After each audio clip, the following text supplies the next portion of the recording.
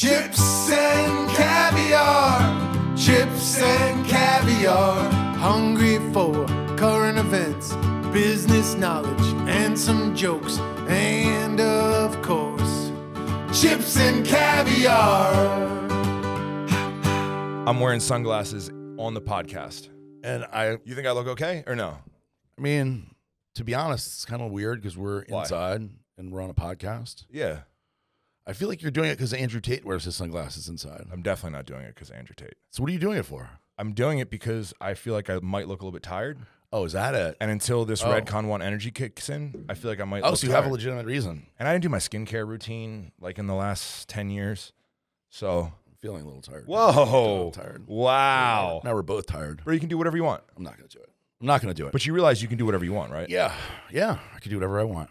And It's you a nice you thing. think people care about stuff that people don't actually care about. No, that's true. That's life, right? That was our interesting talk. Yeah, about insecurities. We talked about insecurities. When was that? Man, it's been a whirlwind few days. But we were talking about body fat on men. Yeah, so both of us have, myself obviously being in prison and a year off of doing really anything and not eating really good and everything. You were lifting in prison. I was lifting. You were right? like the. I was the strongest guy there. You were the strongest guy in prison. Pretty much. Oh my gosh. Yeah. And everyone wanted to train with you in your car. Yes, get my workout car. Yeah. That's a thing. You love that workout. But you only car kept stuff. 4 people in your car. Yeah, there was a line of people for the car to get in the car, and I can Normally, only when there's a accept- line of guys for you in prison, it's for different things. But they just wanted to. not the prison, not the kind of prison I was in, but I only know prison movie, dude. So like all my prison education. A lot of people say it that. comes from Oz. A lot of movie people will Oz. go when they hear about me going to prison. They're like, first off, they're shocked, right? Because they don't know anybody that ever went to prison. And you never got any face tattoos. I never know. I thought about did I tell you that when I was No, coming back? what? So when I was coming back, and I knew I was coming back, I had this idea to get one of those like temporary tattoos. Oh, okay. And do like a Jeez. cross here or something, or cross? like A Jewish star. something like Bro, yeah, Jewish star in the center of your on forehead. my face, and come to the Yeah. office for that. Like the first day I got back, I did a speech and got everybody and kind of rallied the troops. So I was to say. here. I was here for it. I sat in the back. Oh, you did. That's right. Yeah, bro. How was here my for the whole speech? thing. Great speech. I was very inspired. It was good. The staff felt like there was like a buzz. There was like a really, really good buzz. Yeah. And then even everyone that got up and spoke, it was really, really good. I wonder if that It was a that town video. hall. Do we have that on video? I wonder. I didn't video it. I have it memorized in my head. Do you?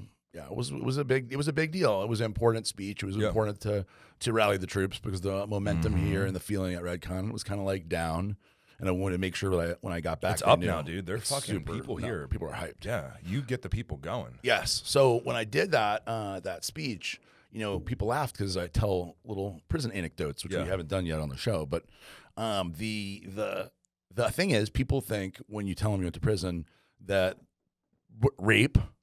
Yeah. They think getting stabbed, beating people up, gangs.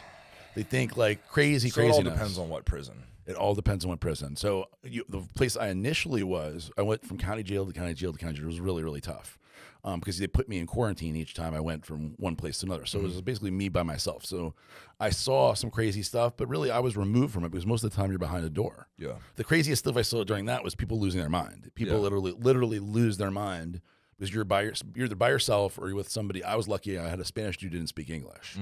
So that's actually may sound like bad, but in reality that was better because a lot of those guys in there are lunatics and you don't want to be with somebody who, like one of the things you really don't want is somebody who raps all the time, which They is do what? rap, sing, rap, basically like to entertain themselves. So there's a lot of guys you can hear are constantly singing or talking to I themselves. don't like that at all. No, the other thing that they do is beat the door, which is like, I don't know what they think is going to happen because the guards don't give a fuck. They're just But frustrated. they beat the door. Like they want the guard to come over so they can ask him for something so the guard can say no because they always say no. So they'll just kick the door and kick the door and kick the door. And I think when I'd hear the kicking, I'd be like, how lucky am I? As crazy as being in county jail and quarantine that I'm not in a cell with a guy who's kicking the door. 'Cause that's like people will do it incessantly. And so when I was getting out, I had legal visits a lot. So when I went out to do a legal visit, I walked by the door of one, and I kept hearing the kicking all night, kicking.